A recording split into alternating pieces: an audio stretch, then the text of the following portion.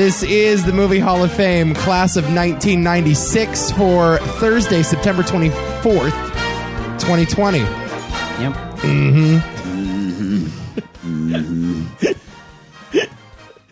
What are we doing here? Look, it's Sling Blade. God damn it. Some people call it a kettle blade. I call it Sling Blade. That didn't last long at all. No. It's not even the most quotable movie on this list. Oh, it might be. If you do it in the Sling Blade voice, it might be. Only if you do it in that voice. If you can nail the Billy Bob Thornton of it all. Oh, yeah? Yeah, it's... I'm not sure, dude. I think it's another movie. We'll get there. Man, a lot of funny voices on this podcast, huh? I'm looking at the list now. It's shite, being Scottish with the lowest of the low, the scum of the fucking earth. This is going to be an all-time Adam podcast. Nico. What? Want to know what I think about this podcast? What? It's money. Money, baby. It's money. It's hey, money, baby. You're money, baby. You're money, baby. You're money, baby. You're so fucking money. Yes! Holy shit, I love all of these movies. Yeah. Do you? Well, we'll see. Okay. I don't know. Interesting. I like most of them. All right. I didn't realize, though, and I'm looking at the list now and I'm thinking back on it. These are a lot of movies that are very near and dear to both of our hearts. We've talked about them at length in the past. We quote them a lot. You do funny voices from them. I feel like we have been through this list already, but we haven't. I feel the same way. You know, I mean, we were going over. I was like, we've done 96, right? And then you're like, no, and I'm like, what? Right. I could have sworn we had. Yeah, honestly, we've talked about the majority of these films time and time again. I mean, there is. I think there are two films on this list that we haven't discussed, but even Swingers has been brought up a couple times before. So yeah, I mean, how can you go about life not mentioning Swingers from time to time? I mean, I hadn't seen it. Yeah, it's crazy. Yeah. Crazy. Yeah, there's so many of these movies that have become just a part of the public consciousness since they came out, and you wouldn't think that. I'm looking at these six now. What's so funny is there's a lot of debut movies here. There's a lot of whoa, who's this guy? And even movies here. Well, even if it's not just the director specifically, it's also just showcases for actors too. Yeah. So it's a debut or a coming out, we could say, of directors and actors, which is very interesting. Yeah, you got Vince Vaughn. Basically, it's not his big screen debut, but it's his first star-making role with Swingers. Also, Jon Favreau wrote it. Doug Liman directed it. All first-time efforts. Scream, I guess there were, there were a number of Drew Barrymore performances before this, but Nev Campbell, Courtney Cox, I guess, was right at the beginning of Friends. Again, it was just a very 90s movie. Trainspotting, Ewan McGregor and Danny Boyle. Bottle Rocket, you got the whole Wes Anderson of it all, and the Wilson brothers. Sling Blade's Billy Bob Thornton, and Fargo's the only one where it's all of these people were already movie stars, and the Coens had already established themselves. It's just sort of the best work that any of those people ever did. Sure. I'm not sure if Frances McDormand was as much of a movie star. Yeah. She was well known, but she had worked with the Coens. She was in Mississippi Burning already. Yeah. She was around. I always felt like this was the one that made her known. Yeah. So that's cool. That's cool, at least. But you know what? I think it's no coincidence 4 of these 6 movies are Miramax productions. Yeah. 4 out of 6 of them, Harvey Weinstein had his gross little fingers all over. Yeah. And it sucks, but say what you want about the man, but he had an eye for some quality stories. That's certainly true. This is the peak of Harvey Weinstein's powers right here. He is just anointing future movie stars and future master filmmakers. Yeah. While jerking off into plants in hotel rooms.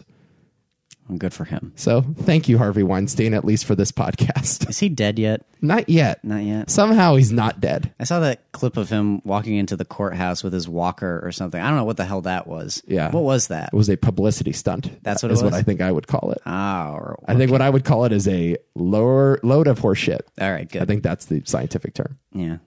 Then Bone came out of nowhere, cut open a fish in front of him, and he just shriveled up into a ball. How are you? Oh, I'm fine. You're back from vacation. I'm just fine. Yeah, I guess I am back from. I've been back from vacation. We've done a podcast since I've been back from vacation. I know, but we took last week off. That's true. That's true. I don't know if you've caught up on some movies since then. Have you? I've watched movies. I haven't watched any recent films. I'm not terribly interested in the film scene of 2020. Can you blame me? Can't, Because Exhibit A, I watched a movie on Netflix last week called The Devil All the Time. Oh, God. How was that? It stars Tom Holland, Robert Pattinson, and many other recognizable faces. I heard it was a whole heap of whatever. Yeah, that devil, he's around all the time, it turns out. Oh, wow. He's everywhere. Cool. All the time. A really stupid movie that thinks it's smart. Oh, okay. That's what it is. It's a stupid movie that thinks it's smart, and it has absolutely no point. And I've been searching so hard for the point. I can't seem to find it other than that devil. He's there all the time. Why do you watch these movies? Because Robert Pattinson and Tom Holland are in it, and it looked like You have very bad foresight for what's going to be good or bad. it's got a star-studded cast. I don't care. I looked at that thing by that trailer, and I was like, this looks dumb. Certainly. It was giving me like True Detective. I said this on Letterboxd. It was giving me like True Detective season 1 vibes, like just sort of deep South, hard-boiled crime story. And really, it ended up being True Detective season 2 vibes. There's also something about putting this cast together, by the way. Like, Yeah. I love these actors individually, but in a way you need to pair them up properly, because I don't see Tom Holland next to Robert Pattinson at all. Well, I just don't. it is sort of a Place Beyond the Pines type movie where it has like a side A, side B story. It's a sprawling epic that takes place all the way from the 60s up into the mid 80s. And it goes through each generation and shows how the devil is always with them, I guess, because they're doing bad things to each other. Okay. So Robert Pattinson and Tom Holland they don't share the screen for most of the movie. It's only one scene that they actually are in it together. But there's just way too much going on. And it's not to say that any of these actors are bad. I think Tom Holland's actually pretty good in the movie. And Robert Pattinson has a funny voice. Oh, as he always does. But yeah, I'm just like not into these types of movies, I guess. Just not into it. I'm not into the like Place Beyond the Pines, like sprawling epic. Like just give me more focus and tell me something. It's just too much here. I get it. Generations beget other generations. Okay, that's fine. I don't mind Place Beyond the Pines. I don't care for it at the same time, if Yeah. that makes sense. I was quite underwhelmed by that one for similar reasons, because I thought it lacked focus and I could not sink myself into either story before it ended. And I was like, eh. I like the Gosling part a lot more. Yeah, me too. Yeah. It's a lot more fulfilling. And then as soon as, I actually kind of agree with that entirely, because as soon as Bradley Cooper shows up, I just don't care. He's just not good in that movie. I don't care about what Dane DeHaan's storyline is either, especially Yeah. that ending where he goes on over, like, what the hell was that? Yeah. Maybe I'm being unfair towards this movie. Maybe I should watch it again. I don't know, but I don't think I want to. I like Ryan Gosling in that movie a lot. I like Derek Cianfrance. I don't know how you say his name, but his previous film was quite good. Yeah. Which is Blue Valentine. Right. This guy did the Christine movie from a couple years ago about the news reporter that shot herself on TV. What? You didn't see that movie? No. It's a true story, based on a true story, but I forget what the real Christine's name was. It's Rebecca Hall stars. Michael C. Hall's in it as well. Tracy Letts. Antonio Campos is the name of the director. Yeah, I'm not really a fan of his work, turns out. Have you seen other things that he's No. done? Oh. I have seen bits and pieces of Christine because I was curious about it, so I watched some clips on YouTube. Okay. And I saw Christine shoot herself, and I'm like, this movie not for me. Is it too much? Yeah, a little too much. Is it too much for you? This movie's also a little too much. Pattinson, you can just like attempt a regular Southern accent. It's okay. You don't have to always be acting that hard. Would it be different if you didn't know that he was English? No, definitely not. It's a really weird fucking accent. All right, that's fair. All right. Not a great year for our boy Pattinson. Well, yeah. Well, I guess that's right. Yeah, because Batman was supposed to come out too. So yeah, it's been pretty bad. It's the downfall of Pattinson. Yeah. That's what it is. Tenet was not good, and he was underwhelming in that movie. Mm-hmm. He got COVID while shooting Batman. He's in this piece of shit. Is it really that bad? Is it a piece of shit, or is it just like, eh? It strikes me as the type of movie you would hate. And I'm not even sure it's that bad. But it strikes me as the type of movie that you just would be like, fuck this movie. Because it really has no point. Other than these characters are going to kill each other. Are you sure it has no? It's got no point. That's where I kind of back up. Like I usually don't believe it when people say a movie has no. Hey, point. Adam, watch the movie. I don't know. Watch it. I don't know if I've ever seen a movie that didn't have any point. No, the point is that the devil's always there. Okay. Evil is in the eyes of these people. Yeah. Yeah, all the time, Adam. whatever. I was. What an awful name of a movie, The Devil All the Time. It's a weird name. Not the worst name I've ever heard, but it's something else. Yeah, didn't care for it. What have you been watching, though? I watched some Jodorowsky films. Oh, yeah. Yeah, I got a little slight deep dive into Jodorowsky's El Topo and The Holy Mountain. Yeah. And? Oh my God. What an experience both of those were. I mean, it's funny because you'll watch El Topo and think you're primed for Holy Mountain, and you're not primed for the Holy Mountain. Right. You could never possibly be primed for the Holy Mountain. El Topo, I was talking with Jabril about this. Because he had seen it. He really loves that movie, and I was telling him that I was Shocker, by the way. Well, I was telling him that I was watching the Holy Mountain, and I told him that it makes El Topo look like Avengers Endgame with its level of accessibility. Oh, wow. And like El Topo is It's just like a Western, right? no, I mean, yeah, but it's so much more than that. It's this weird spiritual journey of a movie. Uh-huh. One of the most bonkers character arcs I've ever seen in my entire life. I can't stress enough, just that alone made it one of the weirder movies I'd ever seen. Like, because Alejandro Jodorowsky plays the lead character in the movie. Right. And where he is at the beginning of the film versus where he is at the end of the film is kind of startling. I vaguely remember some of the beats because I saw Jodorowsky's Dune, and they actually show some of the clips from El Topo in there. So I feel like I got a general vibe of the movie. I also remember a little kid's penis being very prominent. Many penises being very prominent. Was not into that. There are many penises and vaginas and boobies. Yeah, I would prefer the clothed young boys. Many killed rabbits, like dead animals on screen. Yeah, don't care for that. Many gutted horses. Right. Yeah, there is a lot to deal with this movie. It is such a visceral experience that unlike anything I'd ever seen. But it is a Western, I guess, through and through. It's just like where it chooses to go and the tones it decides to play with are just so unexpected, and I don't know why he wanted to go in these directions, and it's absurdism in the purest sense, but it kind of works. Yeah. Because the world is kind of well established as this surreal, absurd thing beforehand quite well. And by the end of it, even though like the changes it makes with its characters are pretty extreme, you kind of buy into it because that's just the insanity of Jodorowsky's mind. Right. And I guess that's the thing I can appreciate about his movies more than anything is that you are firmly in the head of Jodorowsky when you're watching these movies. And The Holy Mountain is one of the best films I've ever seen. No shit. Man. And not necessarily that I'm in love with the movie through and through. I just think it's one of the best films ever made. Damn, dude. I saw that and I was like, I don't think any filmmaker has done anything like this before ever and ever will attempt it. No one has the audacity to do something like this, not even like Werner Herzog. Yeah. It actually gives me Werner Herzog vibe, just the little pieces of key art that I've seen in clips online. Like it does give me like sort of that Aguirre sort of vibe. Is it anything like that? There's sort of a tangibility to everything. Like as insane as everything is that you're watching, you feel like you could touch everything. It's kind of grimy and gross, but so funny and so beautiful all at the same time. Just a strange. The IMDb photos are just insane. It is a strange, poetic painting of a movie. It's very, very difficult. What the hell is that?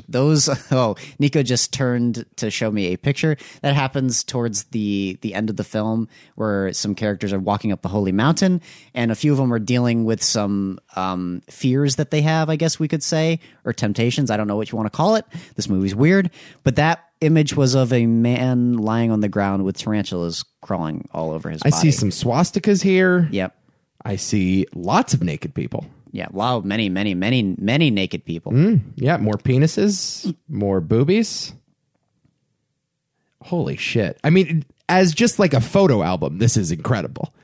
But this is the greatest art exhibit I've ever looked at. No, I'm not kidding. Like the movie is really amazing in that way. You'll just like, I can't believe someone actually decided to make this movie. I can't believe they got so many people together to make this. Must have been pretty expensive too, by the look of it. Dude, saying I would love to sit someone down with this movie and hear them say the words, "Oh, I know where this is going," just to watch their utter dismay as the movie progresses. Like, there are ideas in this movie that I don't understand how you even arrive at, rather. I don't know how you come up with it. I don't know how you write it. I don't know how you visualize it. And it's all done practically, of course, but just there's just, oh my God. I'm trying to like rationalize this film in my head. It's a hard one, man. Oh my God, it's a hard one. I need to watch it. I would love to do it for Why Is This a Thing? Yeah. We need to just take a month, and maybe it's December when Dune comes out. Maybe it'll be in February when Dune gets pushed to. You want to transition from Jodorowsky into Dune? Yeah, I don't know how we idea. can make it work, but we definitely need to just take a month and just get all of that out of our system, because we're right on the cusp of some interesting conversation, I think. Dude, like, wow. I mean, like, unbelievable film in every sense. Like, it is. Could we do a Jodorowsky episode of this? Yeah, probably. Yeah, let's do that. Yeah. If you wanted to include, well, yeah, I guess we could, because he just released a couple new films too. He's coming out with a new one too. Put out a documentary last year called, what was that? Psycho Magic, A Healing Art. And then another one in 2016 called Endless Poetry. Yeah, guy is still working. The Dance of Reality in 2013. Then you got to go all the way back to 1990 with The Rainbow Thief. Mm-hmm. Santa Sangre, Tusk, The Holy Mountain, El Topo, Fando and Liz. Yeah, let's do it. It's incredible, man. Let's do it. It's not your speed at all. Of course not. But like, of course I'm going to hate it, but why not, man? But like, sometimes no, you're going to push the boundaries. I don't know if you'll hate it. There's so much going on here, and so much to appreciate. Just the sheer artistry of his films is sort of undeniable. Yeah. And even if you don't get it, which you won't, like, it's just an experience. I guess that's certainly what he wants. He gives you an experience in the purest form. There is a scene where a man takes a shit in a beaker, and Alejandro Jodorowsky turns that piece of shit into gold. Kind of a metaphor for this podcast. When you literally. Yeah, but that's literally what happens. We're not literally turning anything into gold. I wish we were. I think I get that. I mean, I think I could understand that metaphor. I'm not sure you will when you see it. Okay. Cool. Jodorowsky. Yeah, man. Class of Jodorowsky coming soon. Oh, hell yeah. All right, let's turn our attention now to 1996, the issue at hand. 6 movies nominated here. Again, we have Swingers, Scream, Trainspotting, Bottle Rocket, Sling Blade, and Fargo, one of them about to earn a spot in the Movie Hall of Fame. Highest grossing movie of 1996, Independence Day. Oh. By a large margin. Number 2 was Twister, one of our favorites. Number 3, Mission Impossible. Number 4, The Rock. And number 5, The Hunchback of Notre Dame. Cool. Your nominees for Best Picture: Fargo, Jerry Maguire, Secrets and Lies, Shine, and your winner, The English Patient. Oh. Just die already! Anthony Minghella wins Best Director for The English Patient as well. Jeffrey Rush wins Best Actor for Shine. That seems like a bit of a stretch. Frances McDormand, of course, wins Best Actress for Fargo. Cuba Gooding Jr. wins Best Supporting Actor for Jerry Maguire. Many people considered Cuba Gooding Jr. to be the worst actor to ever win an Oscar. Really? Oh, yeah. And I think that's probably fair. And Juliette Binoche wins Best Supporting Actress for The English Patient. Okay. Some honorable mentions. Obviously, Jerry Maguire, we just mentioned. Show me the money! I like that movie. Who doesn't? Yeah, it's a good one. How do you not love Jerry Maguire? Mission Impossible, I think you can make a good argument for that here. I think that the 6 that we have are more interesting, but... it's my favorite of the Mission Impossible movies. So. Really? Still is.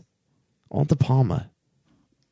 I'm not like as big on them as you are. I certainly don't love that last movie, but yeah, like I love the direction of that movie. What's your favorite of the newer movies? Oh, Ghost Protocol. Yeah? Yeah. It's a good one. Renner. Yeah, that's true. Yeah, good old Rennie. Renner pushes that over the edge. People versus Larry Flint came out in 96, as well as Hard 8, the first Paul Thomas Anderson movie. He's kind of disavowed that movie. It was sort of taken away from him at the time. Didn't get final cut over it, but I still like it quite a bit. Independence Day, as we just said. Romeo plus Juliet. movie Plus that I hated watching in high school. Everyone says Romeo plus Juliet. I'm the only one that says Romeo and Juliet. Isn't that how you stylize it? Romeo You don't plus have to Juliet. stylize it when you're speaking it. It's like Alien cubed. What am I going to say? S7N? That's right. S7N? Okay. Damn straight. Okay. I call Kesha $$ ha. Oh, I hate it. Space Jam came out in 96, as well as That Thing You Do. Tom Hanks's only directorial effort. Has he directed something since then? He must have. I'm sure he has. Don't think he did. No, come on. Let's fact check this. I bet you he's directed 2 other films, at least. That's what the over-under is? 2 other films, Two yes. other films? All right, let's see. Tom Hanks. I'm going to go under on that one.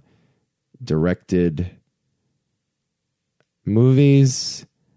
Larry Crown. Oh, He did in 2011. And that's it. okay. So he did 2 films. 2 movies. All right. That Thing You Do, though, very good. Happy Gilmore. I like Happy Gilmore. Sure you do. The Rock. You've never liked Happy Gilmore. You know me, an early Sandler. Sure. I just think like he's finally He's finally made it. after going to Uncut Gems. He's Yeah. now going to only do that. He's finally there. Oh, you're full of no, shit. that we're at the fully evolved Pokemon version of Adam Sandler. That was an anomaly. Okay. It's not, man. We're Yes. here, and he's here to stay. Oh, you're in denial. Good Sandler's here to stay. Oh, stop it. From Dusk Till Dawn came out in 1996. I like that movie. Of course, who doesn't? I don't like The Rock, but that's fine. You don't? No, Rock sucks. What? It's always sucked. What? It's part of the Holy Trinity Okay. of Con Air, The Rock, and Face Off. They're not very The good. Father, Son, and the Holy Ghost. Those. Cage in the 90s. Are we splitting hairs over the quality here? No. It's all. Come on. Those are 3 classics. Put that in the Mount Rushmore. Oh, Jesus Christ. Cage, baby. Get out of here. What else came out that year? Twister, as I just said. Ransom. Mel Gibson. Pretty good. Gary Sinise. You ever seen that movie? What? Ransom. No, I loved it when I was 10. Fucking loved it. I have not seen One of the first R-rated movies I ever saw. Wait, who's in that? Gary Sinise and Mel Gibson? Mel Gibson. Yeah. Okay, yeah, I have not seen it. It's his son is kidnapped and held for ransom. Oh, that's why it's called Ransom. Right. I see. Yeah. But he gets revenge. Here's the twist of the movie. What? What he decides to do is turn the tables on the bad guy. And rather than paying the ransom, he uses all of the money to take a hit out on the captor. Why didn't you do that? Takes out a bounty. So is the I'm not giving you a penny of this money. Instead, I'm going to give this money to whoever finds you and kills you. It's good shit. Ransom. So what's the premise? Him just saving up money? No, he's a rich man. Oh, Mel so why Gibson didn't he is. do that to begin with? Well, it's forget it. Big Night came out in 96. A Time to Kill by the late great Joel Schumacher. Primal Fear, Ed Norton's filmic debut. Mars Attacks. Ooh, a movie I quite like. Mars Attacks. I like that movie. Oh, because it's got the exclamation point. Mother. Good movie. Mars Attacks. James and Giant Peach terrified me as a child. Me too. Citizen Ruth, Alexander Payne's first movie. Laura Dern stars. The Cable Guy. And boy, did it pain me not to put this one on here. I was just watching this movie 2 days ago. The Birdcage. Oh, the Birdcage. You love the Birdcage. Oh, I love the Birdcage. I like the so Birdcage much. too. Fussy Fussy 1, Madonna. I don't get it. I like the movie, but like, Jesus, calm down, Nico. One does want a hint of color when he's got those giant pink socks on. A perfect comedy. Just a perfect comedy. Yes, it's quite good. Gene Hackman's unbelievable in that. It's quite good. How about gays in the military? What's that about?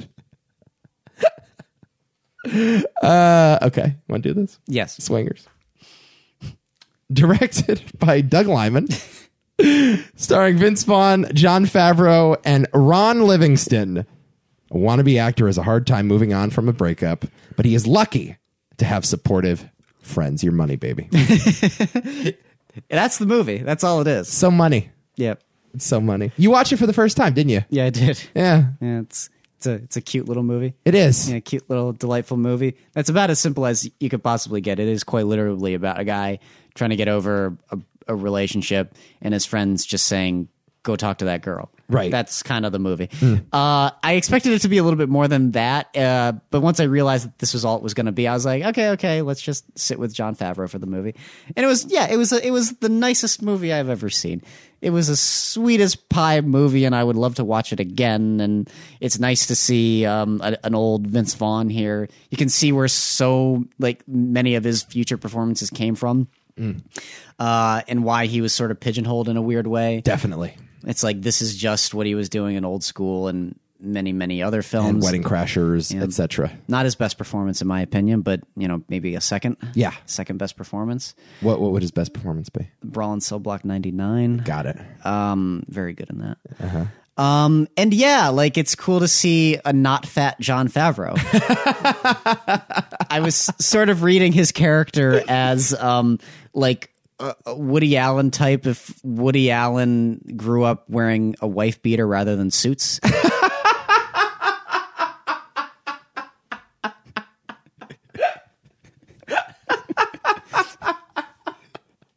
That's wonderful. Yeah. That's money is what that is. That is so money. You're welcome. And yeah, just all around, like just this little treat of a movie that ends with this just wonderful third act that just was really touching to me, and with these great arcs with both Vince Vaughn's character and Jon Favreau's character.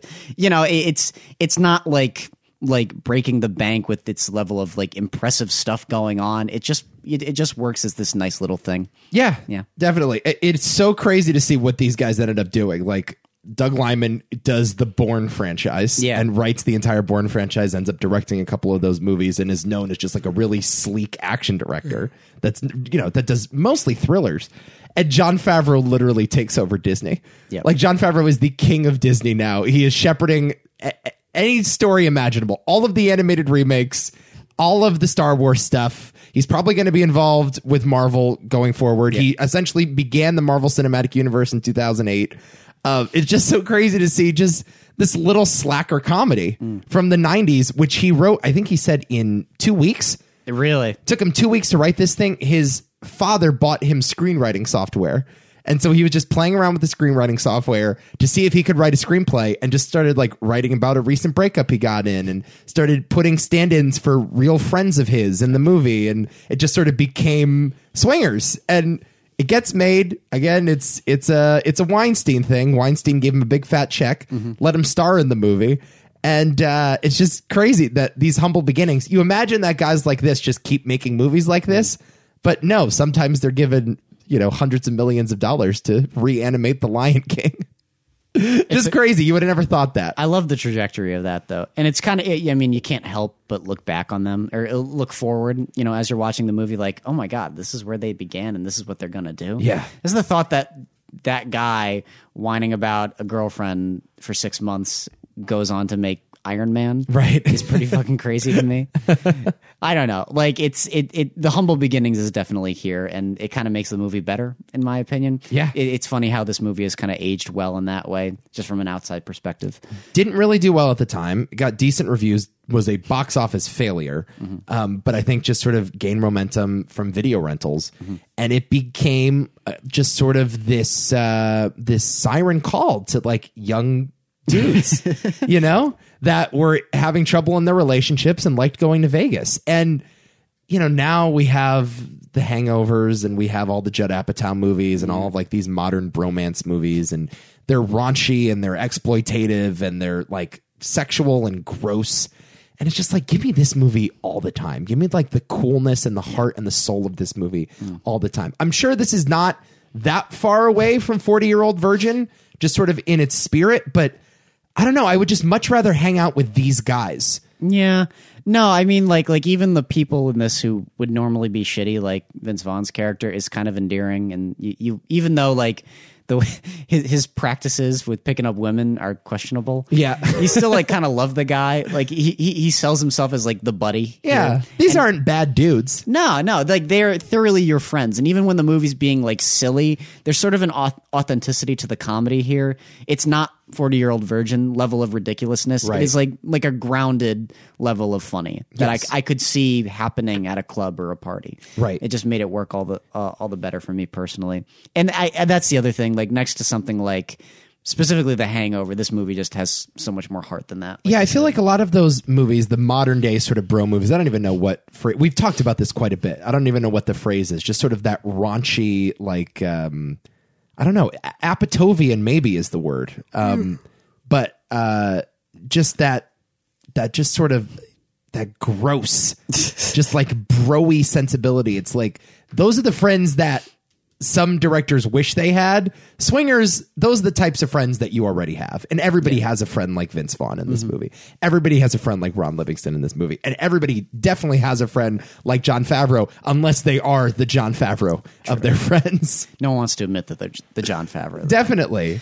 But it's so damn relatable in that way. And there's nothing that's played up. There's in the way that some of those hangover movies are. Like when they go to Vegas here and they arrive and they go, Vegas, baby, Vegas. There's just a bunch of old people playing blackjack in the middle of the day. Yeah. Well, I love that scene so much because it just takes away like the mysticism of it all. And I've expressed the fact that I don't have any issue with a movie going extreme if it wants to. It's just a different type of story and movie for that reason. But if you want to go little, you better know how to be little. Yeah. And this movie certainly does that well. Like the difference between this and The Hangover is that The Hangover is more of like, it sounds so weird to say, but that's more of a theater experience, if that makes any sense. I mean, Todd Phillips is that, is a big screen filmmaker. It's crazier. It's bigger. Its level of like emotion and I guess, I don't know, oversaturation to all the elements of the stories and the characters is just more applicable for that medium rather than just sitting down on your couch. I would rather sit down on my couch and watch Swingers than The Hangover, I suppose. Oh, definitely. Whereas like if I were to see Swingers in the theater, it might be a little weird. Right. It's not a theater experience at all, but it's not a bad thing. This is a better movie than The Hangover. Definitely. So, yeah.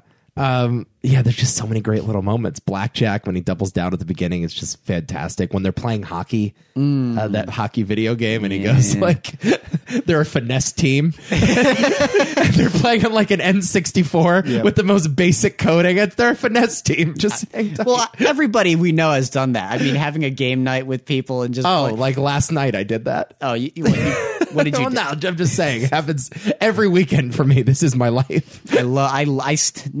I miss the college days where we would have the Super Smash Bros. A session where everyone would come over and you would swap teams. It was the best. The best. It was the best. The fucking best, and that's man. what this is. Yes.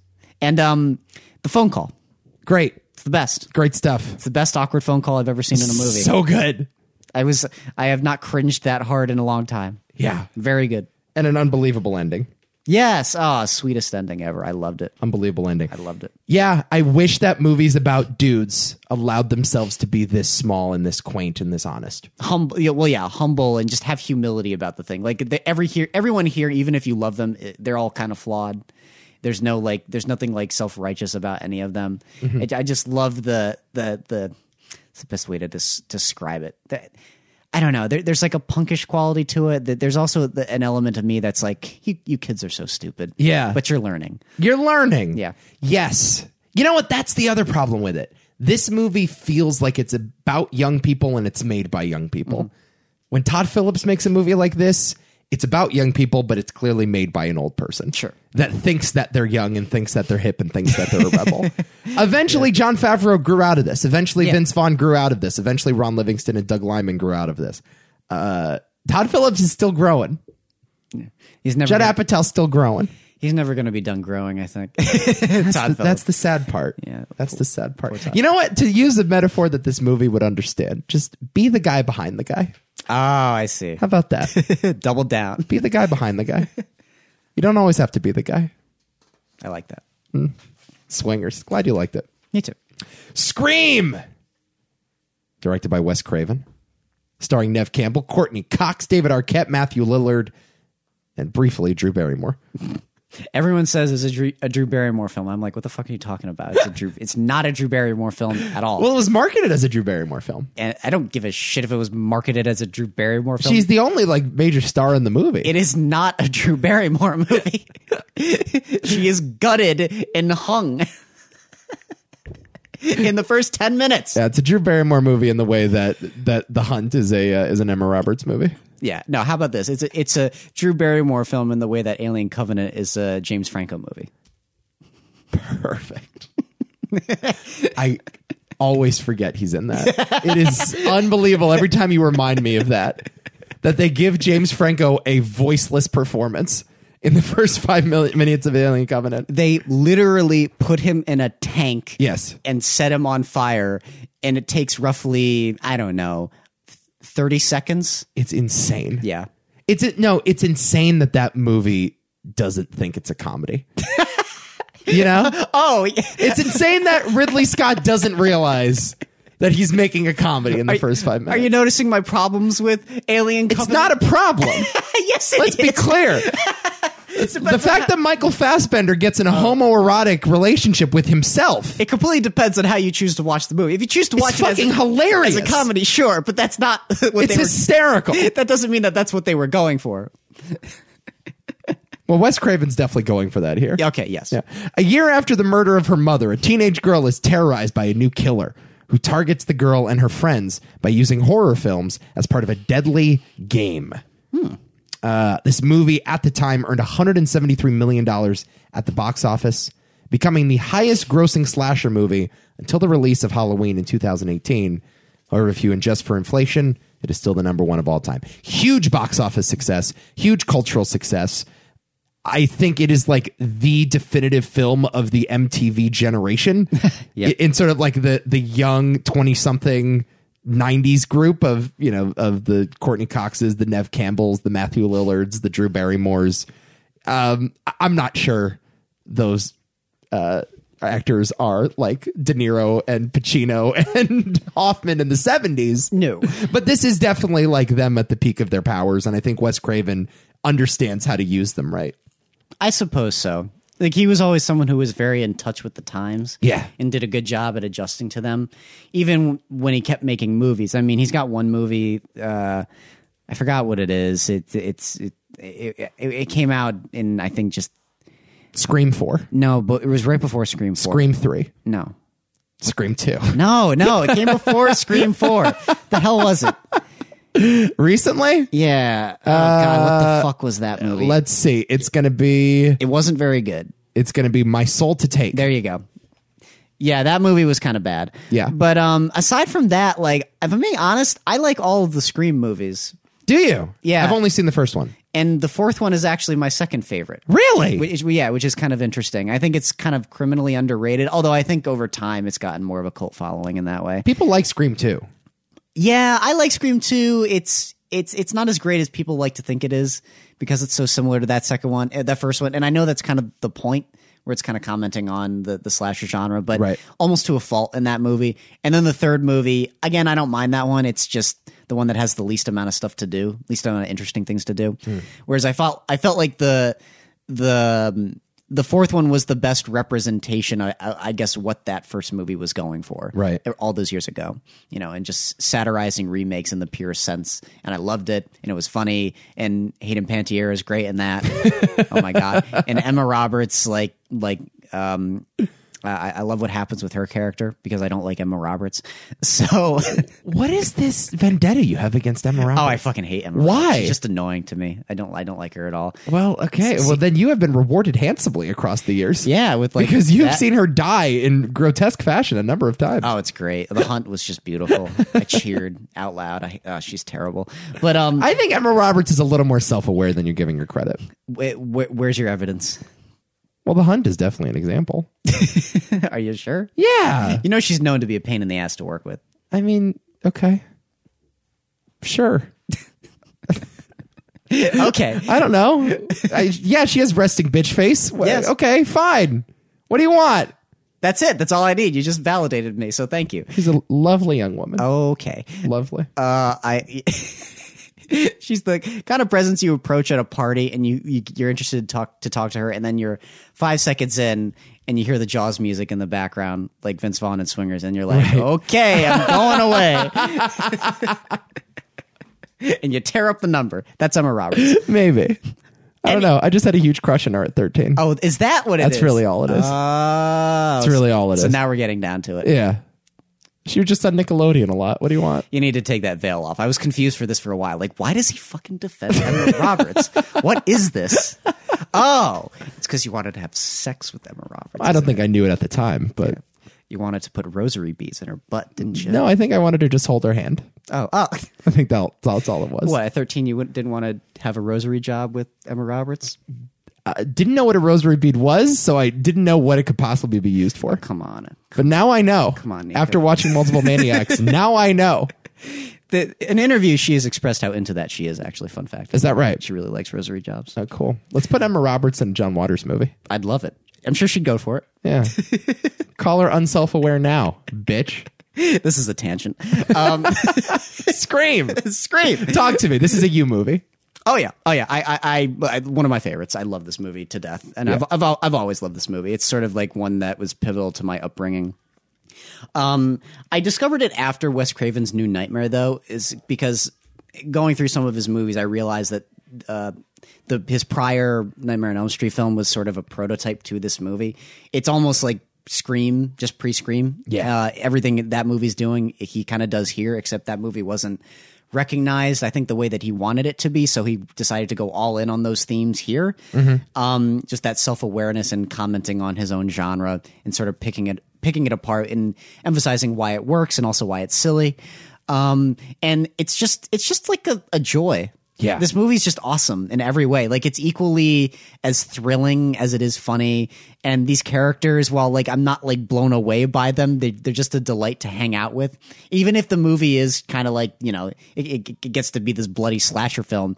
It, in a way, I just like it as a hangout movie. Yeah. It sounds so weird. Or to say. as a whodunit movie. Yeah. Sure, yeah. And I think the whodunit elements are quite smart. Yeah. And subversive in all the correct ways. And also, like, satisfying. Yeah. I actually find that twist to be very satisfying in the way that I don't find a lot of those types of twists to be. A lot of it is just how these characters are written too. Like the way you grow to have a relationship with Billy and Matthew Lillard's character. I always forget that guy's name. I forget his name, too. I hate it when I do this. I'll find it. Keep going. But yeah, like how you're sort of on the edge of your seat about whether or not you want to be on Billy's side, and you're never quite there for him or against him. Stuart. Okay, Stuart. But you're always trying to figure out Billy, and to see him shift in that way is just, I don't know. It's really, really cool for when it actually lands, and you're not like, I don't know. It's like it's a mixture of just.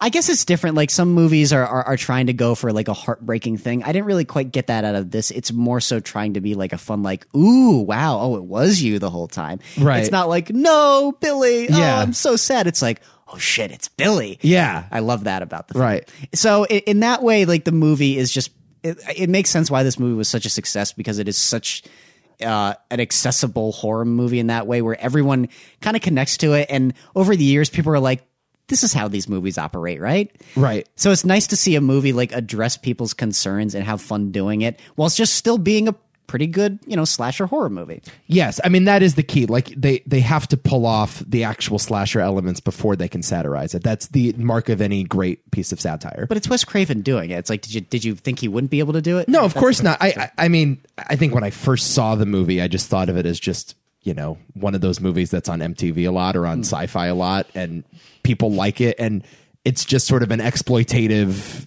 just slasher pick that. At that point in time, there were just so many of them. And I mean, when I saw the movie, I saw it probably, I don't know, as a teenager when I was like 13, 14. And it's just, it's one of a million that sort of blended together. Now I think I watch it and I go, oh yeah, there's actually a lot of interesting stuff going on with the script. More, I think, interesting than just sort of viscerally thrilling. I think some of the stuff is a little heavy-handed, but you know, it's more like clever than it is smart. Does that make any sense? That is how I feel about Get Out. Yeah. Okay. Fair. You know, Is that also how you feel about It Follows? no. That's how. Well, I have some reservations with the mythos with It Follows, but that movie it's still a smart movie. Okay. You know, it's a blending of the two. Exactly. I mean, it's definitely clever. It's not like the most intelligent movie ever made, but it's not entirely trying to be. Yeah. Like I said, it's just trying to. I think just at the end of the day, it just works as a blockbuster. Yes. I mean, there is definitely something clever about it. Like the movie certainly got people thinking, and it's definitely one of those movies that sort of changed the way we think about horror movies in general. And I don't know if this is a good or bad legacy, but it's sort of adopted like that internet mindset. Well, the self-referential, just the Reddit nerd. This is a Reddit nerd movie. Yeah. This is the type of movie that if you just copy and pasted a Reddit message board onto the page, you would have the script for this movie. Sure. But look, Tarantino movies are the same way. Yeah. You know, like this was 4 years after Reservoir Dogs. Reservoir Dogs was 92. Mm-hmm. Both of those movies feature the characters explicitly talking about the plots of other movies. This one is, I think, more self-referential and like it's more baked into the story. But the 90s, I think it's safe to say, is an era of postmodernism. That's when the sort of postmodern movement of cinema began. And yeah, this is definitely one of the sort of highlights of that era. Yeah, it gave us a lot of movies, or made movies like this possible now. You know, some good, some bad. But most bad, I would say. Yeah. It's kind of a mixed bag for me. Yeah. I am happy that it exists, though, because it's certainly one of the better Wes Craven films, one of the more iconic films, and it's one that I just like revisiting on Halloween as well. It's just a delightful little movie. And I would say in terms of like how smart the movie is, it's like it's you're definitely right that it's probably more clever than it is smart. Not to say that I think it's not smart, though, but it's not like pretentious at all. No. I guess is what I'm saying. It's just smart enough. Yes. I guess is what I'll say. Yeah. Yeah. I think that's right. Mm-hmm. I think that's right. It's very hard to replicate a movie like this, put it that way. If you even make that now, it just, I think like if you make Swingers now, it still works. If you make Trainspotting now, it still works. You make Scream now, I don't know. I don't know if you could pull it off in 2020. I fucking hate going back to this, but I guess in a way the closest comparison, oh boy. Honestly, I think the closest comparison now with superhero films is The Boys. Okay. Yeah. Are you going to make me watch The Boys? You're not going to like The Boys, so don't watch it. Okay. How's season 2 going? I haven't seen it yet. I've been busy with other stuff. Got it. But I'll get around to it. Me too. Yeah. I've been busy with other stuff too. Okay, Trainspotting. Directed by Danny Boyle. Not his debut, but definitely his signature movie. Starring Ewan McGregor, Johnny Lee Miller, Robert Carlyle, and Kelly MacDonald. Nominated for Best Adapted Screenplay. Written, deeply immersed. What? Julie Depley. Was a before sunrise joke. Written, deeply immersed in the Edinburgh drug scene. Am I on heroin right now? What's happening? Tries to clean up and get out despite the allure of the drugs and influence of friends. Okay. That's a synopsis. Give me some Ewan McGregor, will you? Give you some Ewan McGregor. Give me some. Give me some quotes. Oh, God. Do you want to do the Choose Life monologue? I'm not good at that. Because I have it in front of you if you need it. Oh, God. He does have it. I thought that this might present itself, this opportunity. I'm not that good at a Scottish accent. Let's do it. Choose Mr. President. Choose life. Choose a job. Choose a career. Choose a family. Choose a fucking big television. Choose washing machine, cars, compact disc players, and electric tin openers. Choose good health, low cholesterol, a dental insurance. I can't do it. Keep going. You're on a roll. Jesus, this is fucking long. I don't know. I'm skipping down. Choose rotting away at the end of it all. Pissing your last... what? I'm terrible at Where's reading. the Irish brogue? Nothing more than an embarrassment to the selfish, fucked up brats you spawned to replace yourselves. Choose your future. Choose life. Choose heroin. Heroin. Choose a job. Just give me one more fucking hit. Choose a 3-piece suit on hire. Purchasing a range of fucking fabrics. Choose DIY and wondering what the fuck you're on Sunday morning. It's hardly a substitute. My name's Bono and I want you to save the fucking penguins. Yeah, this movie's fucking fantastic. Magically delicious. Yeah, I love this heroin, magically delicious. Yeah. This is a movie we talk about all the fucking time, but there's a good reason for it because I truly have not seen a more lively directorial job than this movie. Yeah, it's pretty intense. Never seen it before. It's almost stressful at times. Like the amount of just like like adrenaline infused into this movie. Like when you watch it, I could see someone having an anxiety attack. Yes. With just how much is being like thrown at your face just tonally. But also just with the, like you said, the liveliness of these characters and the movement of all the cameras and the scenes. And it's just like, it's a lot. It's a lot, but I think it gels together quite nicely. Yeah. But the thing is, it's not just a movie that is trying to deal with like a real life scenario of heroin. I mean, in essence, it is like spiritually, that's kind of what it's about. But the movie is so fantastical as well. And I love how it blends like the reality with the fantasy at times. And it never feels out of place. And you always get it immediately as soon as it happens. And I mean, it's one of the most disgusting movies I've ever seen in my life, but it's funny. It helps by, at the end of it all, having a really solid heart. Yeah. And it's weird. It's like I kind of watch it and I'm like, I don't want to go back to this movie, but I always end up going back to it. It's like heroin. Yeah. 100%, man. Like, I just want to see that baby crawling on the ceiling. Yeah. I watched it recently with my girlfriend and she did not have a good time. No. But I was laughing the entire way through. It is really a miracle of a movie, just a miracle of tone. It really just pulls off a number of tones. There's one other movie on this list that I think is the biggest miracle of tone that's ever existed. But Trainspotting, you're 100% right. It pulls off the heart, pulls off the humor, pulls off the grossness, pulls off just sort of the destitute nature of drug use. And look, I've never done a drug in my life. I've never even fucking smoked weed in my life. But I kind of understand what it's like to be on drugs after watching this movie. I feel like I have a pretty like firm grasp on what addiction is like, and I understand that I wouldn't want any part of it. Yeah, I know. I mean, I've known people like this too. Have you? Because I've never been addicted to heroin, thank God. Oh, that's good. I've done my experimentation, unfortunately. I've never been this bad, but You've done heroin? No. Oh, I was going to say. But I've done other stuff. I've done some stuff that is in this movie. Okay. Yeah, like, but I one of my closest childhood friends was very similar to this and only just got better. Oh, wow. And he's now 28. Okay. Damn. So yeah, like, don't do heroin, people. Yeah. Do not do heroin. It's not a good thing at all. Yeah. You know? Whether it's Ewan McGregor or Timothy Chalamet, don't do it. I think that's a good PSA. Yeah. Good thing. But like, man, it's also another one of those movies where there's a lot of audacity in telling the story like this, because there are both sides where you could tell it's super realistic and very depressing and hard to handle, and then there's other sides that can kind of face it with this sort of sharp stick mentality where it's almost as if like we're gonna do a movie about heroin, it's gonna be awesome, and then at the same time it's also pointing out how horrible it is, and it can't help but be like, yeah, okay, it's pretty shitty, yeah, but we're gonna righteously say fuck you to it. Yeah.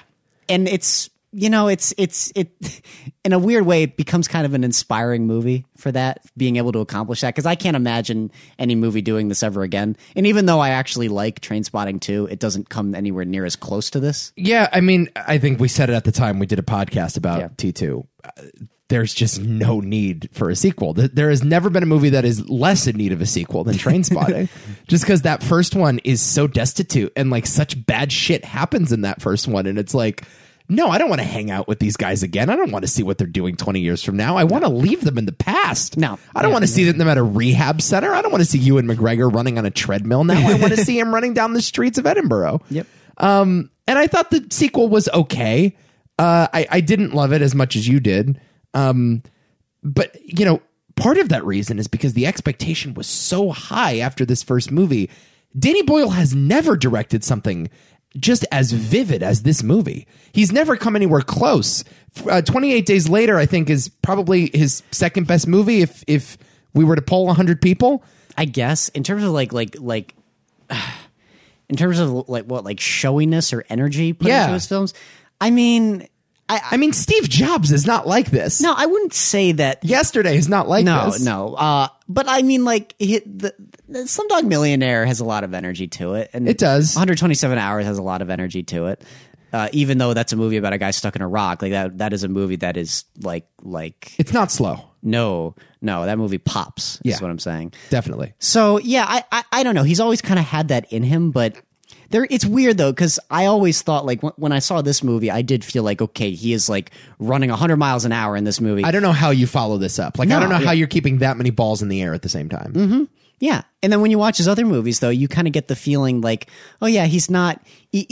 You could easily make the argument that Slumdog Millionaire is a faster, more energetic movie. But Right. it doesn't feel as energetic as something like this. you Right. know? No, it just sort of felt to me like, and it's because of the type of the director that Danny Boyle is. He's a young person's director. He Yep. directs with youthful energy. And like directing is like any craft. As you get older, you get a little slower and you have to sort of evolve. Like there was a certain point in time where Tom Brady could just fucking sling the ball around the field and just, hit Randy Moss downfield for 80 yards. Can't do that anymore. And so he's had to change his game and evolve. But when you watch him try to do what he did 20 years ago, he looks terrible. That's what Martin Scorsese has done. Martin Scorsese is not capable of making Goodfellas again, but he's capable of making The Irishman. Sure. He's not capable of making Raging Bull again. By the way, rest in peace, Michael Chapman. We didn't even mention that. Michael Chapman died. Yeah. He's not capable. So he's evolved. I think Quentin Tarantino, in many ways, has evolved. Pulp Fiction, Reservoir Dogs are young man's movies. Once Upon a Time in Hollywood is an older man's movie. After Trainspotting, if you return to the same material, the same characters, and you try to make it in the same way, it's always going to fall short. I just think that's the nature of filmmaking. Sure. So that, I think, was just part of the disappointment with T2 is I just thought like, oh yeah, he's going for the same cuts. He's lighting it in the same way. There's similar transitions. There's similar musical choices, but it's just not Trainspotting. I'm a little. I back away from that a little bit. I think he's matured enough, and you can see it. And I mean, part of the point of that movie is that they're kind of maturing, but at the same time, there's that past that's holding them back. So they're sort of connected to it, whether they want to get away from it or not. So the relationship between those two things felt kind of appropriate, and I kind of liked the cinematic language in that movie. It worked for me, and it felt appropriate. It didn't feel like out of place. Okay. So, yeah. Yeah, I don't even think out of place is the right word. I just think a little weak sauce. I just think watered down compared to what this movie is. And again, I've never seen a movie that is this vibrant, this vivid, and especially when you're tackling the subject of drug use, which is normally lit in, very darkly with some very somber music strewn throughout, This one's rough. It is rough. Yeah. It is rough, but it is incredible. It is incredible. I mean, how could you? I mean, and it gave us Ewan McGregor. It did. This is a wonderful. It did indeed. Ewan performance. It is a wonderful Ewan performance. Yes. I like Ewan McGregor. Are you calling out my vendetta against Ewan? I don't have a vendetta. I was gonna say you're not a huge. You kind of go back and forth on him. No, I don't. I'm pretty much on the fourth part of that. I've not gone back. Oh, Just gone forth, what does that mean? meaning that he's bad. Oh, he's bad. I just think Ewan McGregor's not a good actor anymore. Oh, I don't think so. I think he was once a good actor, and I think now I see him and I cringe. Like what? Dr. Sleep. Well, he's great in Doctor Sleep. No, though. he's not. Yes, he is. Stop it. You have such an unfair, ridiculous hatred towards that movie, and it's like a great movie. It's not a great movie. Nako, yes, it is. It's a great movie. It's Knock it awesome. off. Yes, and he's really good in that movie. Did you see that Christopher Robin movie? Yeah, he's fine in that. He's not. He's much better in Doctor Sleep. So, Doctor Sleep is fantastic. I've grown to think that movie's actually kind of excellent. Yeah, so is the internet. Yeah. Everyone agrees with you. Oh, thank you. I'm on the outside looking in. It's I didn't. okay. I did not even know that. Yeah. No, the tide is turning on Dr. Sleep. Okay. For sure. Anyway, Trainspotting. Anything else about that? Oh no, Trainspotting's dope. Yeah. Haha, no pun intended. It's dope. Haha. Oh, we're in a silly mood today. Yeah. Bottle Rocket, Yeah, Bottle Rocket. directed by Wes Anderson, based on the short film of the same name, which he made with Owen Wilson back in 1992. Starring Owen Wilson, Luke Wilson, Robert Musgrave, and James Caan. Three friends plan to pull off a simple robbery and go on the run. Yep. First time I saw this movie. Wes Anderson's first movie. That's great. Early Wes Anderson before he picked up a lot of the habits that you hate. That's right. Yep. When his characters were allowed to be characters. Oh, stop it. And, we're allowed to, say things the way that real human beings say things. Oh. Says the guy who likes Christopher Nolan. Look, no need to sling mud. I will do any. No need to make this personal. Any and all ad hominem attacks on Christopher Nolan. Why are we using this as a chance to drag the name of Christopher Nolan through the mud? Why are we doing this? It's too easy. It's too easy. We just spent an hour and a half talking about how bad Tenet is. I will not rest until I met you halfway on that. I didn't like Tenet. Okay? I'm not your enemy here. I will not rest until Christopher Nolan has been thrown in jail for the rest of his life. Okay, let's talk Wes for a second, Okay. shall we? Yes. Let's talk Wes. Here's what I'm realizing about Wes Anderson. I don't hate Wes Anderson. I just hate what Wes Anderson has become. Okay. I think that's what it is. I like his first 3 movies. I really like them. I really enjoyed this movie. Good. I liked it a lot. And I love Rushmore, and I really like Royal Tenenbaums, even though you don't. Nope. It's what came after that I just can't stand. And it's just that he has just devolved into self-parody like perhaps no other filmmaker currently alive. It's really crazy how he's living in his own world, a world that he has constructed for himself. And it really just, it grosses me out. I just hate what this man has become because the dude once had a real eye for this, and he once had like a real, just like youthful, blissful love of cinema. And I just love his energy. He still has that. I love how he once used to direct, but now he has just set these boundaries for himself. He's built a dollhouse with all of these puppets, and these puppets go by the name of Bill Murray and Tilda Swinton, and you know, that's what every filmmaker does, though. and fucking Adrian Brody, and they're all there in his little dollhouse, and he's just putting them in funny little outfits. Ray Fiennes is another one, and he's like controlling them with his fingers. And he's making them say words that only he is capable of saying in monotoned styles. And I hate it. I just hate how rigid he's become. I hate how rigid a filmmaker he is. And there's just something so just joyless about the way he now directs. And I see something like Bottle Rocket, which was so collaborative. And I see a performance like Owen Wilson here, which was so alive and lived in and energetic. And I just think to myself, where has that gone? Where has that gone? Okay, it's like not even in my top, I don't know, 7 Wes Anderson films. What? Nowhere near as joyful as Grand Budapest Hotel. Oh, please. I'm sorry, dude. Please. Like, it's not even remotely close. Are you honestly going to try to make the argument that this is better than the Grand Budapest Hotel? Oh, absolutely. You're an leaps idiot. and bounds. When it comes to Wes Anderson, you have no valid takes as far as I'm concerned. They're ridiculous. Everything you just said was ridiculous. If anything, he's gotten better. Because this movie does not... I like this movie, don't get me wrong, but part of my issue with it is that it doesn't have much of an identity. It doesn't have much of a distinct style. It's kind of milquetoast in that way. And it's a perfectly like enjoyable, really, really sweet caper. And It's loose. Yeah. I enjoy Owen Wilson and Luke Wilson playing off of each other in this way. Like, it is the nicest caper I've ever seen. But like, it's not...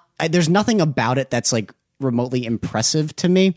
At the same, like, I'm not like overjoyed by the script. I'm not overjoyed by the characters or his direction or where the story ultimately ends up. It's all like good, like plainly good, but it never goes below that or rises above it. I feel like we are speaking different languages because you just fucking described Grand Budapest Hotel to me. Oh, see, that's completely opposite. You know what I mean? Like, I don't know. The looseness of this movie is what I found to be so refreshing. Really? I just love how he didn't insert himself into the story here. He's a director. He has every right to do that. Of course he has the right, but I also have the right not to enjoy it.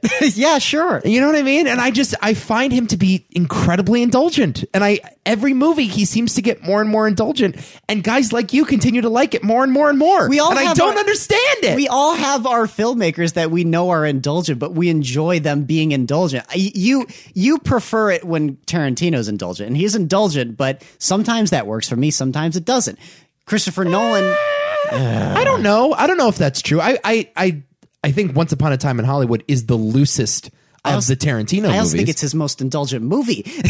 In some ways, yes. But not directorially though. Sure. Like, he's not doing a ton behind the camera there. The script to as insert well. himself into the story. It could be direction or script. I don't care, but that movie is super indulgent with everything it's doing. I mean, that movie is packed to the brim.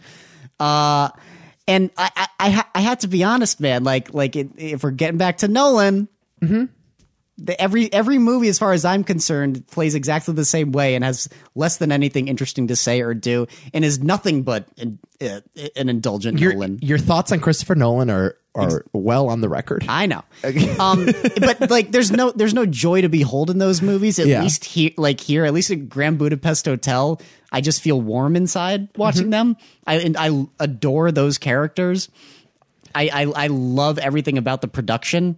Yeah, the production design's great. No, it looks awesome, and it's shot in 4:3, and there's lots of cool shapes. Yeah, it's beautiful, man. No, I get it. Like, it's really cool how squares and triangles look different when they're put next to one another. I don't even know what you're talking about. Just give me a road trip movie. Just give me a fun road trip movie. I love actors. I love script. I love jokes. Then go watch Paper Moon. You have your road trip movies. I do, and I love Paper Moon. Yes, and that's great. what I love about this movie. I find Owen Wilson to be fucking hilarious. Yes, he's very hilarious. Like, I laughed out loud several times watching this movie. Like, it's really good stuff. Like, at the beginning where they do that heist at the bookstore and they put tape on their noses and they're like, why do you have tape on your noses? Exactly. It's just great stuff. Yeah. When he's arguing with his friend Bob and Bob's like, oh yeah, I paid for the gun. And Owen Wilson gets up and he storms off and he goes, you're off the team. Yep. You're off the team. How seriously he takes himself. He tries hot wiring the car at one point, breaking into the car with a coat hanger, but rather than bending the coat hanger to actually put it through the crack of the door, he just keeps the coat hanger there unbent and immediately gives up. They're idiots. Yes, it's so good. It's so fun. But why can't the humor just be that? Why does it always have to be?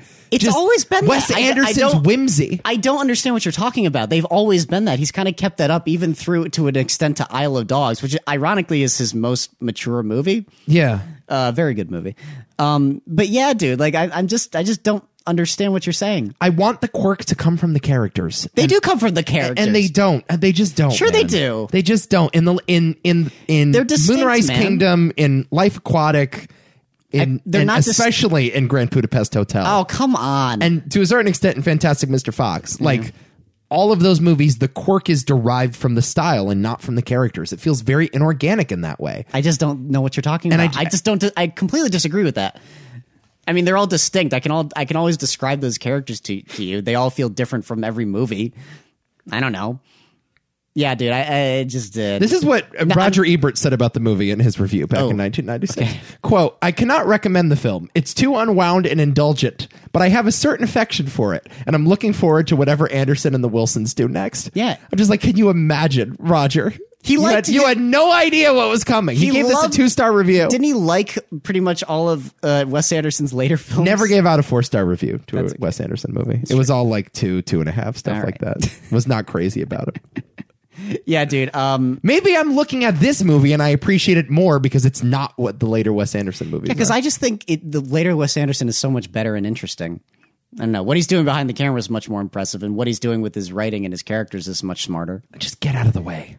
Just give me James Caan doing karate. Okay. You know what I mean? Just give me that. That's enough. I was dying laughing at that I guess, shit. and yeah, that's different. Like, that's not enough for me. That's, okay. I suppose that's it. It's not enough. And part of the reason why I guess his other movies work so well for me is because they're all their realized world. They all come from his mind. I mean, every filmmaker is doing that. It doesn't matter like who it is. If you're a writer, director, I mean, all your voice is in every single one of your characters. So there is a DNA there, no matter what you choose to do. And I don't know. I kind of love what Wes Anderson chooses to come up with those later films. Yeah, I just feel like I'm watching a dollhouse, and I feel like I'm watching little paper dolls do their little paper doll things. Yeah, because for me, Grand Budapest Hotel is his best movie. A lot of people feel that way. It's not my favorite. But the Academy feels that way.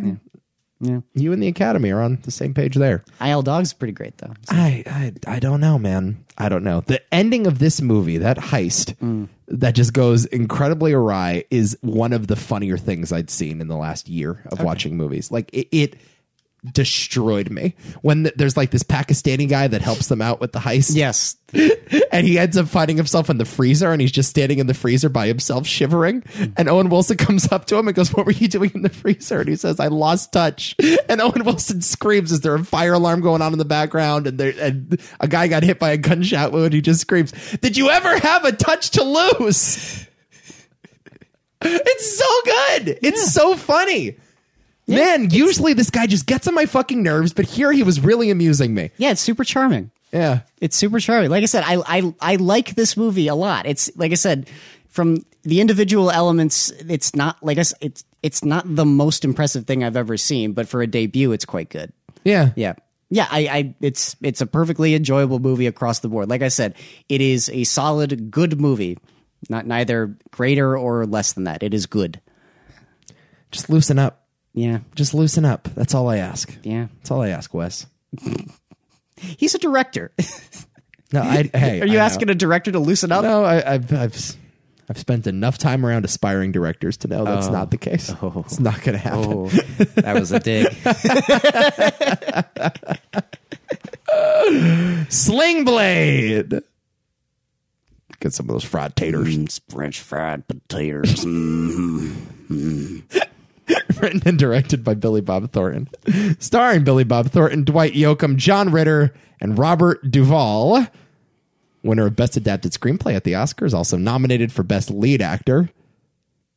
Carl Childers, a simple man hospitalized since his childhood murder of his mother and her lover, is released to start a new life in a small town. You read that premise and you're like, damn, this movie must be dark. And in many ways, this movie is pretty dark, but it is also like the most charming thing ever made. A lot of that is because of Carl and Billy Bob Thornton and the relationship to the kid, of course. Of course. But Billy Bob Thornton, oh my God. Oh my God. Fucking great in this movie. Unbelievable in this movie. You had to carry this a little bit. I haven't seen this movie since high school. Okay. Yeah, and I should have rewatched it. But I just remember watching it and being kind of surprised by how, I don't know, lighter. I expected it to be much darker, yes, but it is significantly lighter than I would have originally thought.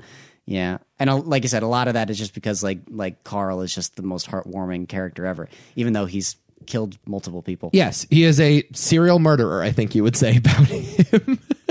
He's killed 3 people by the end of this film.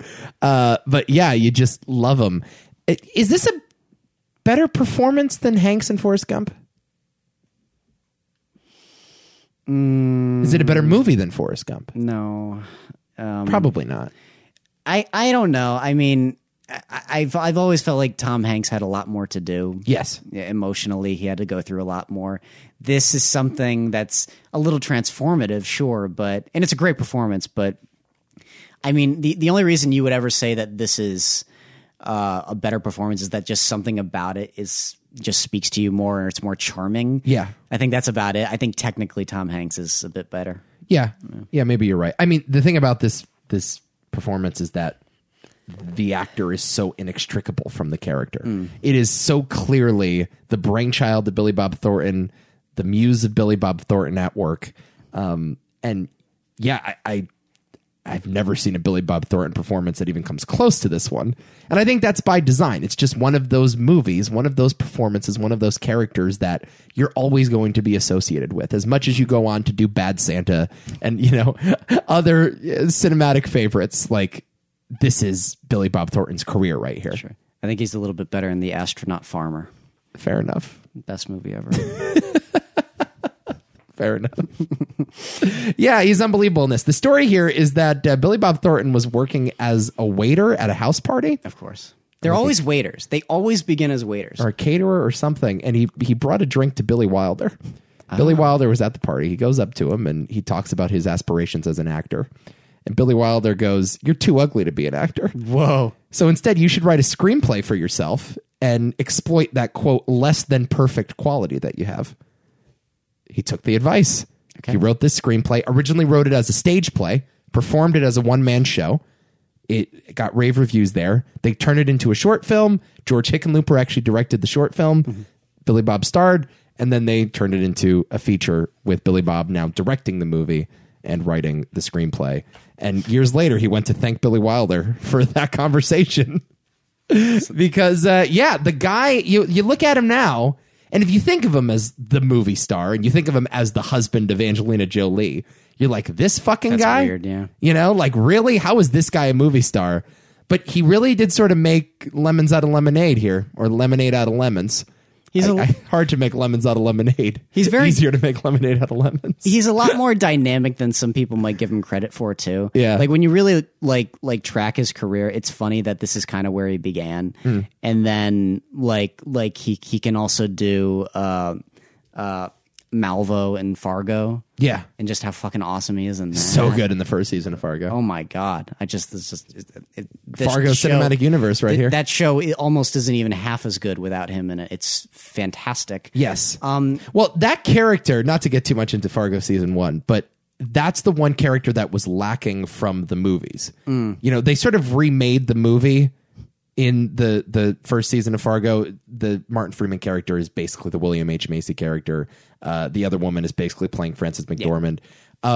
But then they insert like this sort of Anton Chigurh like figure into Fargo season 1, and it gives it this whole new energy. Yeah. I think like without Billy Bob Thornton, you're right. I think it's a pretty good remake of the movie Fargo. With Billy Bob Thornton, it becomes its own iconic TV show. I've always felt that too, yeah. Yeah. But that just speaks to how good he is, even in like A Simple Plan. He's awesome in that Great movie. in that movie. He's so good, and he's totally different. Each one of these characters are completely distinct from the rest. But not in a traditional movie star way. No, he's not really a traditional movie star. Like, I mean, not to besmirch the name of Billy Bob Thornton, but I mean, Billy Wilder's right.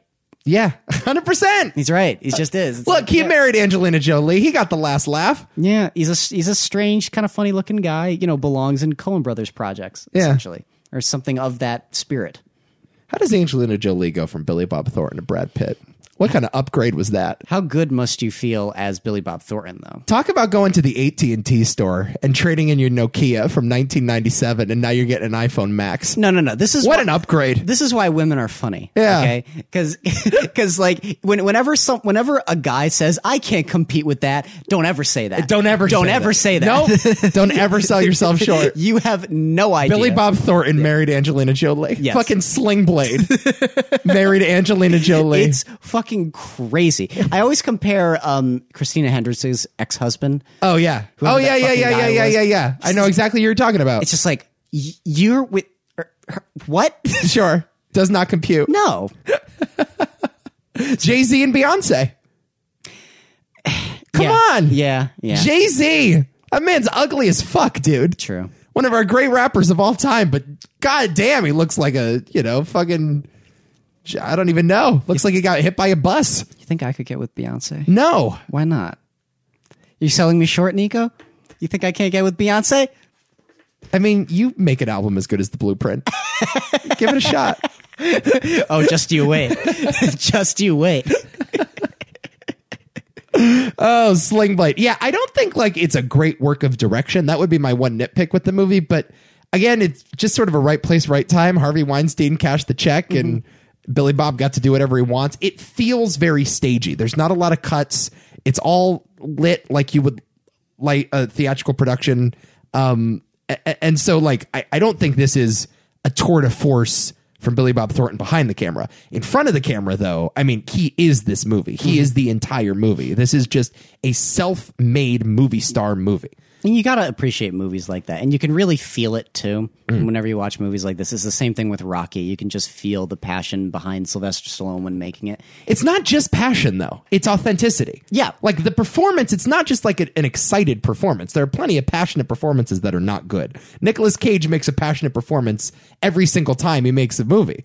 But like Stallone is believable as a boxer. Yeah. And Billy Bob Thornton is believable as a mentally challenged man. Yeah. There's just something embedded in him that he understands. Yes. And that's, I guess, where the authenticity comes from. And also with just telling the story. Because even if, like, it is very stagey at the same time, it still works. Yeah. It's not like this is a broken film. It's not like it's a debut where it's like, I don't know what I'm doing. I'm just putting together a movie. Yes. It's like, whoa, you actually know how to make a movie. Right. And I always kind of admire that where it's like right out of the gate, they just kind of have it in them, too. It's just, it's wonderful to behold. Right. So. And he had clearly been around for a long time, too. Just like waiting tables and Yeah, exactly. and doing what you have to do to make it in Los Angeles. But yeah, it is just an incredibly inspirational story for like actors that are struggling or screenwriters that are struggling. Like, just make the right thing and the audience will find you. Was Dwight Yoakam a country star before this? Yes, well, actually, Billy Bob Thornton was too. He was. Yeah, he was a country musician before he was an actor. Interesting. Yeah, and yeah, so you're right. Dwight Yoakam is another guy that this was sort of a star-making performance for him. He's really good in the movie too. Is he better in this or Panic Room? I really like him in Panic Room. Oh, he's also in Logan Lucky. He's pretty good in that too. That's tough, actually. I think Panic Room. Yeah, I think I go Panic Room by a hair. Yeah, me too. There's just something about the mysteriousness of that figure.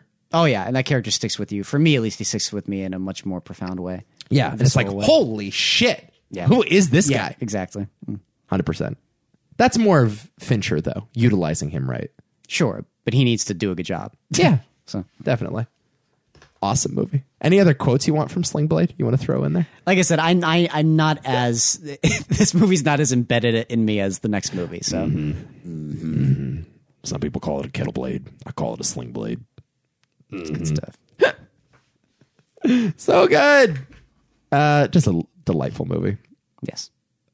And then we have Fargo, Oh yeah, Fargo. which was directed by Joel and Ethan Coen, based on the television series on FX. Yes. Starring Frances McDormand, William H. Macy, Steve Buscemi, and Peter Stormare. AFI says it's the 93rd best comedy of all time, the number 84 best movie of all time, and Marge Gunderson they have at number 33 on their all-time hero list, film heroes list. Okay.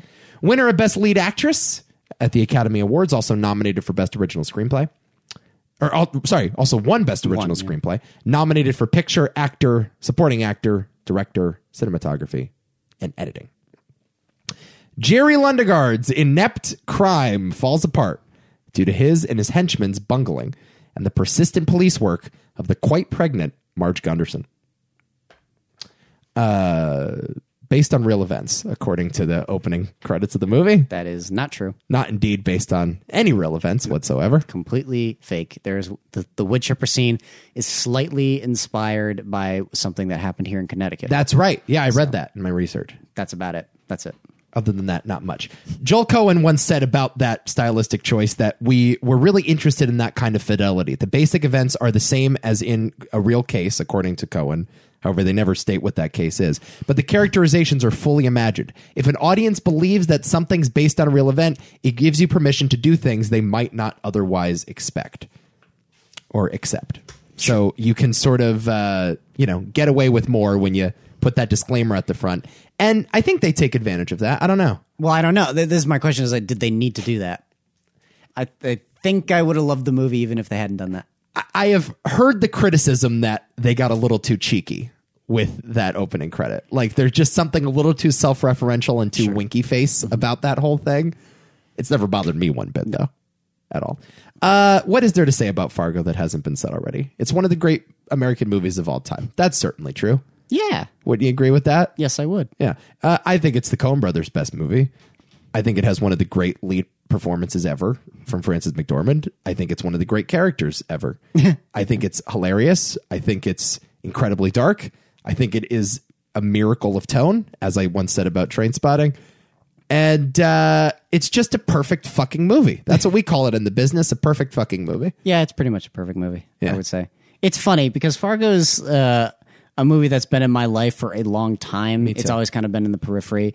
And it took a while for me to like finally sit down and see it. And even when I first saw it, I absolutely adored it. I think it's incredible. It's, again, one of my favorites. It's amongst my top 2 or 3 favorite Coen Brothers films. Not my favorite, though. What would your favorite be? Yeah, I am in the No Country for Old Men camp. Okay. Yeah, and I might even be in the Inside Llewyn Davis camp. Both of those movies changed my life, and this one did not. Oh. Like, both of those movies changed the way I watch movies. The first time you saw it, they changed your life. Yes. Fargo was just a movie that was kind of there, and when I finally sat down and committed to it, I adored it. But those other two just like opened my eyes. Okay. And I never quite got that out of this one, despite the fact that it is a masterpiece. Yeah, I mean, I think the first time I saw it, it was that old Coen Brothers thing where you see it and you appreciate it, but you don't understand what everybody's going crazy about. Mm-hmm. And then you watch it for a second time and you're like, oh my God, I just want to watch this movie on a loop. Mm-hmm. Because they all have the rewatchability, but they also just have that subtext that you missed the first time. Yeah. Big Lebowski is definitely an example of this. Miller's Crossing is an example of this. Even like something like Hudsucker Proxy, which people don't like, but it's okay.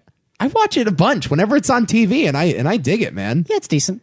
For kids. It's for kids. Yeah, I enjoy it. No, I enjoy it. But similarly, I think, yeah, all their movies have something else going on. And there's a total trust with these directors that you don't get out of others. Or even if you might question certain things that they're doing, you still kind of go like, you know what, there's always something here. There's no way the Coen brothers would foul up or betray us. And they I don't know if they ever really have. I mean, Intolerable Cruelty, they do. what they were going for there, I haven't seen it, but what they were going for in The Lady Killers, I thought was fine. I don't hate that movie. I don't either. Yeah, I think it's fine. I think Intolerable Cruelty is by far and away their worst. Okay. Like, I would actually put that many steps below Really? Lady Killers, even though Lady Killers would be second worst. I need to see. I mean, the thing about Intolerable Cruelty, too, is that was a script that they did not initially write. That was something that had been bouncing around, like sort of like an old school screwball comedy, and they did some rewrites on it. And you can kind of tell it's not really from their head. It feels like the Coen brothers riffing on someone else's material. That makes sense. You know? Because I've heard a lot of like all over the place things about that movie. Yeah. Yeah. And again, though, but they're probably my favorite. Two of my favorite like greatest directors. If we had to like include the pantheon of great directors like Spielberg, Scorsese, Coen's, I guess Tarantino. Yeah, like they're up there, man. Yeah, they're on my Mount Rushmore, I think. I fucking love them. Yeah. Here's the thing about Fargo, too, is it's a very bloody crime story, and it literally involves a person being put into a wood chipper, and there's lots of blood, and there's lots of guts, and there's lots of swearing, and, a man hires a bunch of goons to kidnap his wife. Yes. But it's so goddamn personal. And there's so much heart in this movie. Mm-hmm. And that's what strikes me the most. I think it might be, aside from A Serious Man, their most personal film. Because this is where they grew up. They understand this area well. Yes, they're doing the funny voice, but the funny voice never feels inauthentic. It feels like they grew up surrounded by this voice. It's the most personal to their like real life, you mean? That's what you're saying? Yes. Because Inside Llewyn Davis, it gets even more like I don't know. That gets more like that's even deeper into the human soul. It's a simpler story. Yeah. Sure. I think that what that movie's covering on a human level is maybe, I don't know. They probably just relate to that story quite deeply. Yeah. But this one, in terms of like literally their life, and same with A Serious Man, I think is their most autobiographical. But Yeah. I definitely see it here. Certainly. I just feel like they have a lot of affection towards these characters. And that's not always something you can say about Coen brothers characters. A lot of time they loathe their characters. Yeah. And you can feel it. Well, they're very honest about that here. It's like they love these characters, but they're more than willing to make fun of them. Yeah. And that's kind of part of it. That's part of any like good relationship, when you can kind of poke fun at one another. They're not willing to make fun of Marge, though. No. They're not. They take Marge incredibly seriously here. Is she the most heroic figure in any of their movies? Of their movies? She must be. Maybe. Can you think of anyone else that's like just heroic in every way, just like the bastion of good behavior? Yeah, I don't know. Probably not. I mean, the dude. No, definitely not. I mean, I think about A Serious Man, but even he's like, I don't know, kind of a shithead. He does some bad things. Sure. No, the dude is like for no, definitely not A Serious Man. Yeah, the dude is more just like philosophically that, I would say. Yeah, even though he fucks up all the time, at the end of it he still comes out okay. He is admirable. That's probably their most iconic character, but not their. I wouldn't say the most heroic though. No. The thing, Marge is. There are some silly elements to Marge. She's treated seriously to a degree, but like you can laugh with Marge, I suppose. Yeah. Or even some of the stuff she does. Like even like it's funny because she's so charming. Yeah. So I read somewhere, and I'm stealing this thought. This is not original thought, but that Marge does not actually occupy the screen with any of the bad guys in this movie. Like you get. Even that shot at the end where she's in the car with Peter Stormare, and he's talking about how I just don't get it for a little bit of money. You see her eyes through the mirror, and you see Peter Stormare's face through the mirror, but they are never shown in the frame together. Yeah. And there's just something so pure about that idea that this is, Joel Coen paying homage to his wife. Yeah. It's kind of a love letter to his wife in that way. Gives her this character that is so pure, so honest, so true, and so real. Mm-hmm. There is not a single other Coen Brothers character like that. And as much as you laugh when fucking Steve Buscemi gets thrown into that chipper, or when you laugh at the hookers saying, "Oh yeah, the little fella, you were banging the little fella, you were having sex with a little fella." Yeah.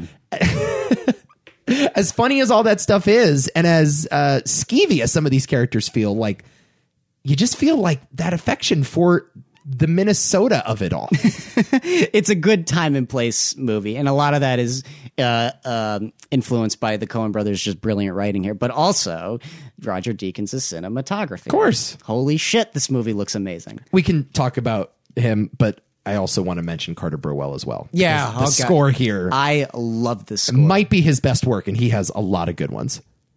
Maybe I'm going to try pulling some up, just because that opening is haunting, unbelievable, and atmospheric, and just like it doesn't betray what's going to come too. That's the other thing. Because even when the movie chooses to be funny, that it's still oddly applicable. Like, I don't understand how this tone works, but my God, does it.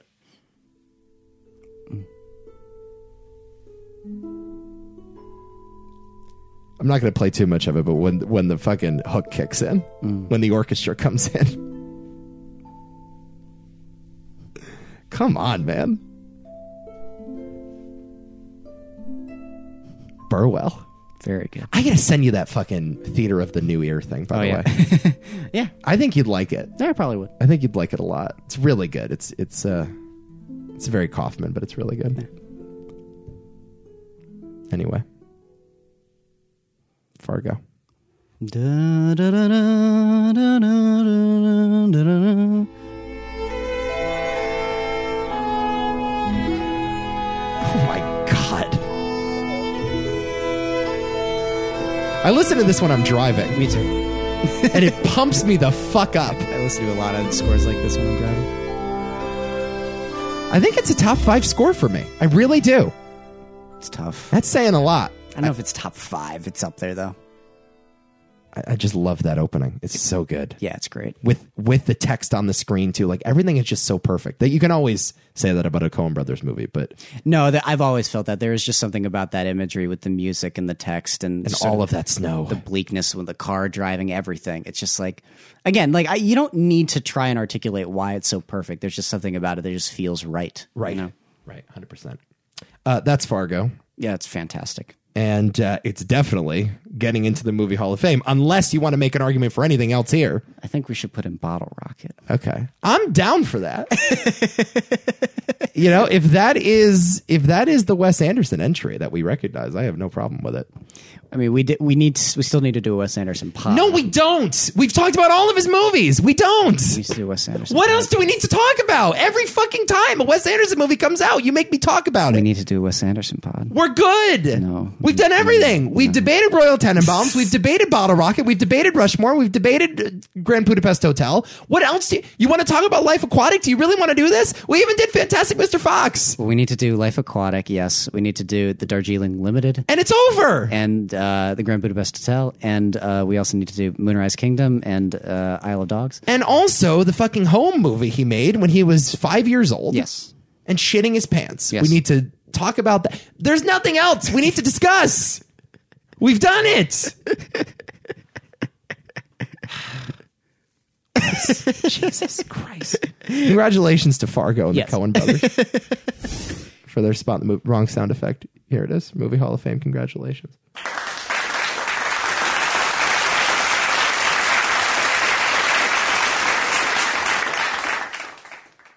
Good.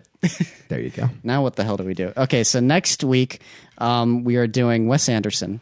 Let's nominate. Let's do it. I think we're okay. You think we're okay? Yeah. Is anything coming out anytime soon? I don't know. Probably not. Probably not, right? Yeah. When's Mank coming? Mank? Yeah. I don't know. We definitely need to talk about that. Yeah, I'm really not sure. Yeah, for sure. Well, we'll keep an eye on that. How